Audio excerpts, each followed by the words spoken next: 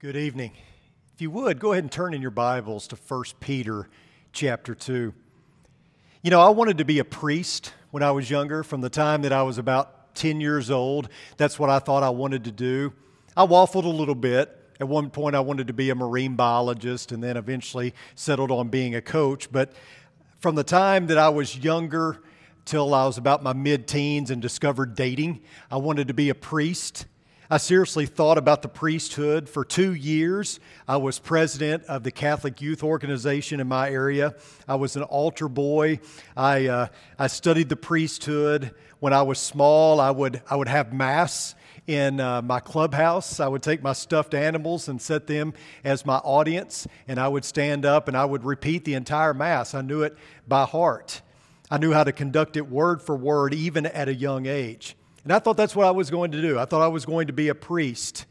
And you know what? Here I am. I made it. Although it didn't happen exactly the way I had planned, and though I don't wear a white collar, though I can't absolve people of their sins, though I don't live a life of celibacy, I am married, I'm still a priest. I am fulfilling a lifelong dream. Read with me, 1 Peter chapter 2. And coming to him as to a living stone, which has been rejected by men, but is choice and precious in the sight of God, you also as living stones are being built up as a spiritual house for a holy priesthood, to offer up spiritual sacrifices acceptable to God through Jesus Christ. For this is contained in Scripture. Behold, I lay in Zion a choice stone, a precious cornerstone, and he who believes in him will not be disappointed. This precious value then is for you who believe, but for those who disbelieve, the stone which the builders rejected, this became the very cornerstone and a stone of stumbling and a rock of offense. For they stumble because they are disobedient to the word, and to this doom they were also appointed. But you are a chosen race, a royal priesthood, a holy nation, a people for God's own possession, so that you may proclaim the excellencies of him who has called you out of darkness into the marvelous light. For you were once not a people, but now you are the people of God. You had not received mercy, but now you have received mercy. Who am I? It's a very existential question, one that many have pondered throughout the centuries. It's often coupled with another question, and that is, why am I here? But in order to answer either of these questions, we must start with another question, and that is, who is Jesus?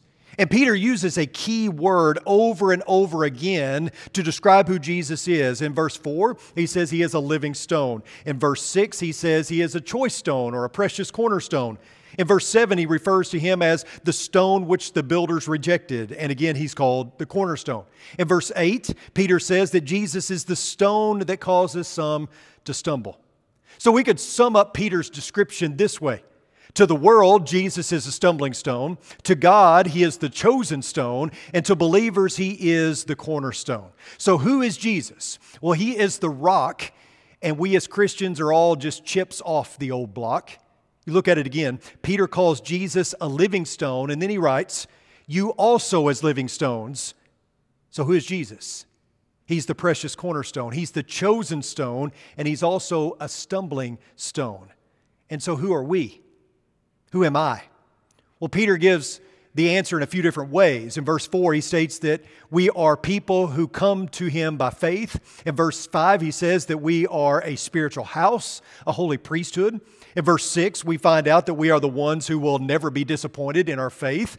In verse 7, we are referred to as those who deem Jesus to be of precious value. And then in verse 9, we see that we are a chosen race, a royal priesthood, a holy nation, a people for God's own possession. Then verse 10 says that the people of God are those who are recipients of his great mercy.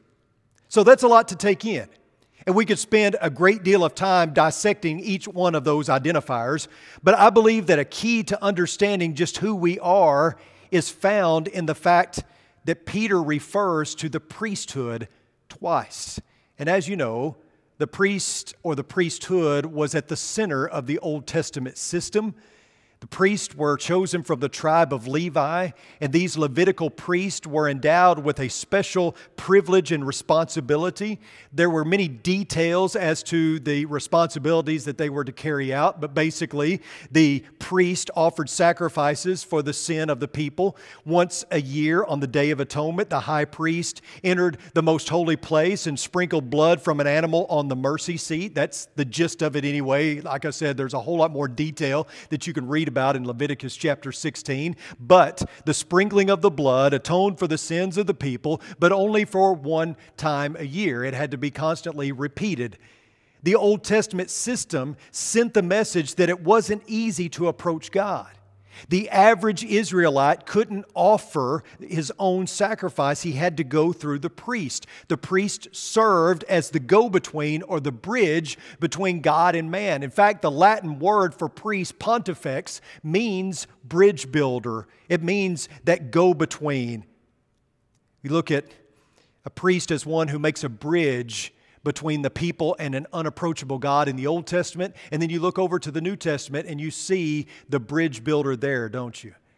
The great high priest, Jesus Christ, is the great bridge builder.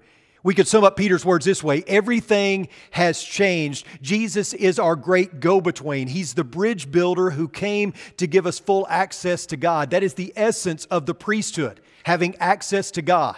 The priest in the Old Testament bridge that gap between man and God, the unapproachable God. And Jesus, of course, does that in His person. He is the one-time and for all sacrifice that bridges the gap between us and the unapproachable God. What was once unapproachable now becomes approachable. We can be in God's presence without fear because Jesus' blood gives us atonement. But not only does it give us atonement, it gives us access as well. So, my dream of becoming a priest has become reality. Not exactly the way that I envisioned it, although technically I could even say that I am a Catholic priest. Because do you know what the word Catholic literally means? It means universal. So I am a universal priest in that sense, but of course that can be confusing and not the best way to advertise it probably, but we are all priests before God. As Christians, we are all priests. Make no mistake about it, even though we no longer rely on the blood of an animal, as priests, we are still offering sacrifices. And what are those sacrifices? Well, Romans 12 tells us that we present our bodies as living sacrifices. We offer praise. In Hebrews 13:15 it says, we offer our good works. That's verse 16 of Hebrews 13. Verse 16 also says we offer generous giving. Ephesians 5:1-2 says that we offer our love. Revelation 8:3-4 says we offer our prayers. We could go on, but I think you get the idea. As priests, all of life is a sacrifice to God. All of life is a heartfelt thank you to the one who has rescued us from certain death. I want you to think about this as well. If Jesus is the great high priest, which means that He came to give us access to God, to bridge the gap, to be the go-between between us and God. And if we are priests as well, then that means that we too are bridge builders. That as Christians, we build bridges, not walls. We share the gospel, we do good deeds, we pray, we give, we confess our sins. As priests, we represent the great high priest here on earth, which means that we are to be priests 24/7, not just when we come to church. You don't have to wait until Sunday in order to be a priest. It's your identity, it's who you are all the time, or at least it should be. Because we are a royal nation, a royal priesthood, a chosen race, a holy nation, a people for God's own possession. And that comes with privilege and responsibility. 1 Peter 2:10 says, so that you may proclaim the excellencies of Him who has called you out of darkness into His marvelous light. For you once were not a people, but now you are the people of God. You had not received mercy, but now you have received mercy. We serve a God of unending excellencies. And it's our job to make sure that the world knows that. We exist to advertise God's excellencies to the world around us. We are a manifestation of the glory of God. We are in the PR business, if you will. We are God's agents here on earth. To be a priest is a full-time job description. And that brings me to the theme that I've harped on over and over again, and maybe you're getting a little sick of it, but it bears repeating over and over again. And that is, this isn't all about you. It's not all about me. This is all about God and what He has done for us. We were in darkness, but He called us into His marvelous light. We were once not a people, but now we are His people. We had not received mercy, but now we have received mercy. We are radically God-centered. That is what it means to be a chosen people, a royal priesthood, a holy nation, a people for God's own possession.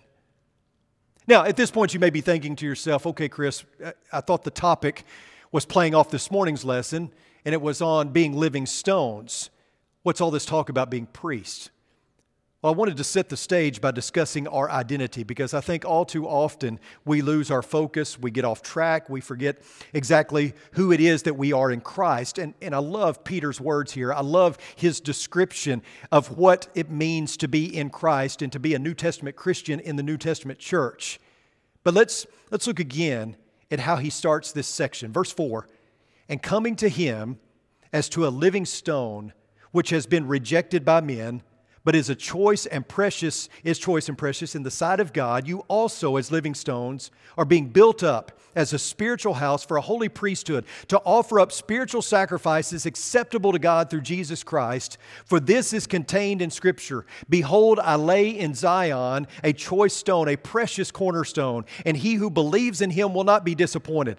This precious value then is for those, or for you who believe, but for those who disbelieve, the stone which the builders rejected, this became the very cornerstone."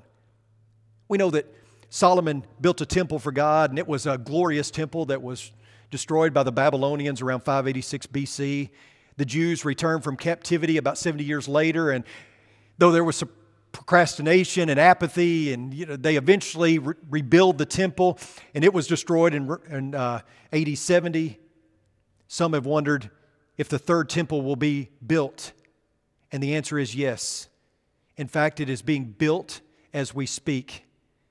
If you look around you, if you look in the mirror, you are the temple. You are it. You are the living stone, one of those living stones that makes up the house of God. Paul stated it this way in 1 Corinthians chapter 6, "Or do you not know that your body is a temple of the Holy Spirit who is in you, whom you have from God, and that you are not your own, for you have been bought with a price. Therefore glorify God in your body."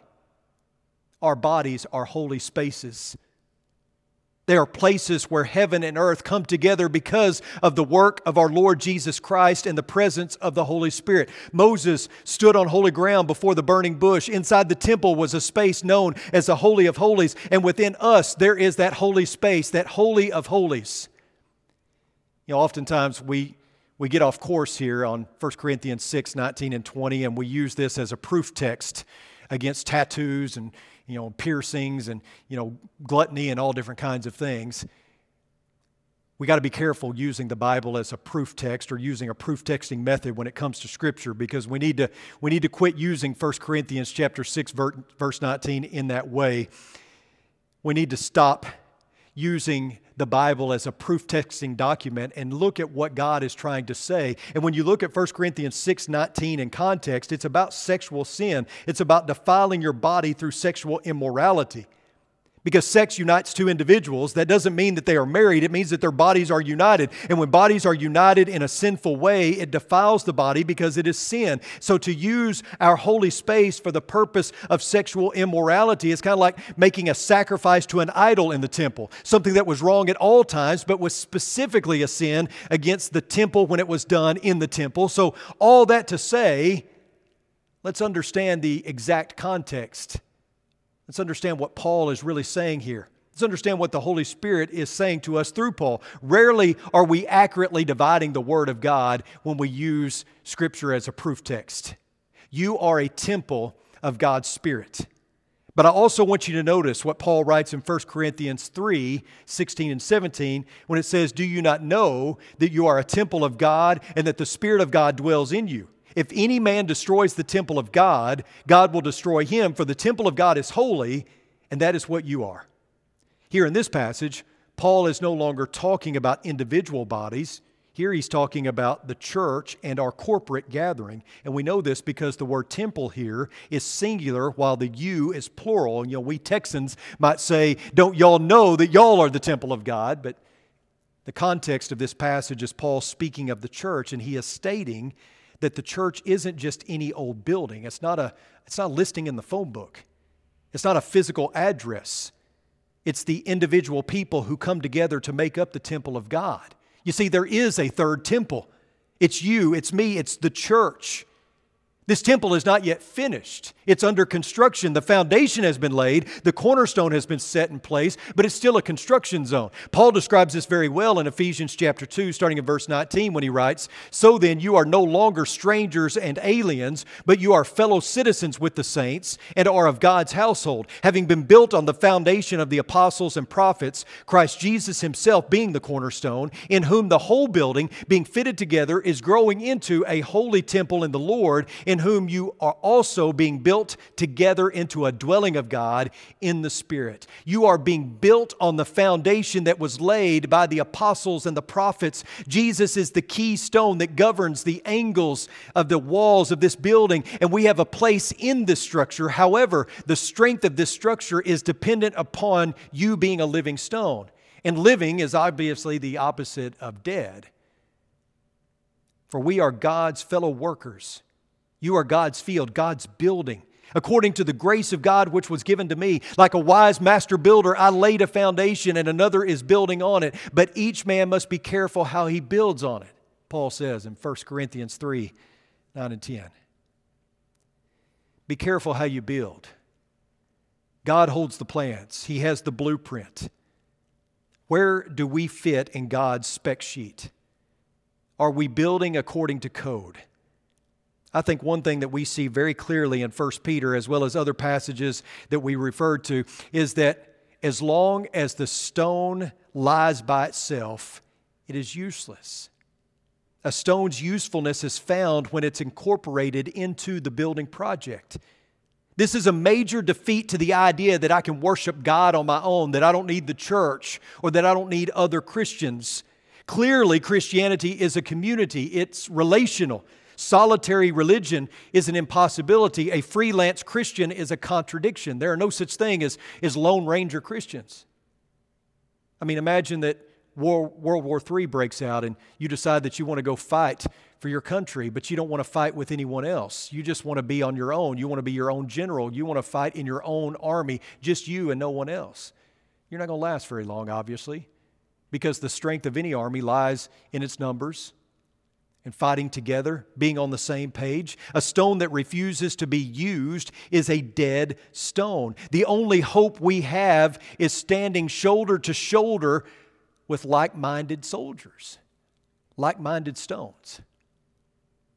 You have to understand that Peter is writing to Christians who are facing persecution. And so his words in 1 Peter 2, 4 through 10 fit into that context. And he calls his audience exiles of dispersion. Now, this is a reference to the Israelite people who were scattered throughout the nations after being in captivity. Even those who returned to Jerusalem were still, in a sense, exiles because they lived under a foreign empire. But being an exile wasn't just about the land that you lived in, it was also about the state that you lived in. According to Peter, Christians are a part of the dispersion because we are exiles waiting for that day that we will receive our inheritance. And it's against this backdrop that Peter reminds the people to focus on what matters most, mainly focus on construction. And remember where your identity lies. Remember that you are a royal priesthood, a chosen race, a holy nation, a people for God's own possession. Remember who you are and remember who you belong to. There's a famous story from Sparta about a Spartan king who was boasting to a visiting monarch about the strength of the walls of Sparta.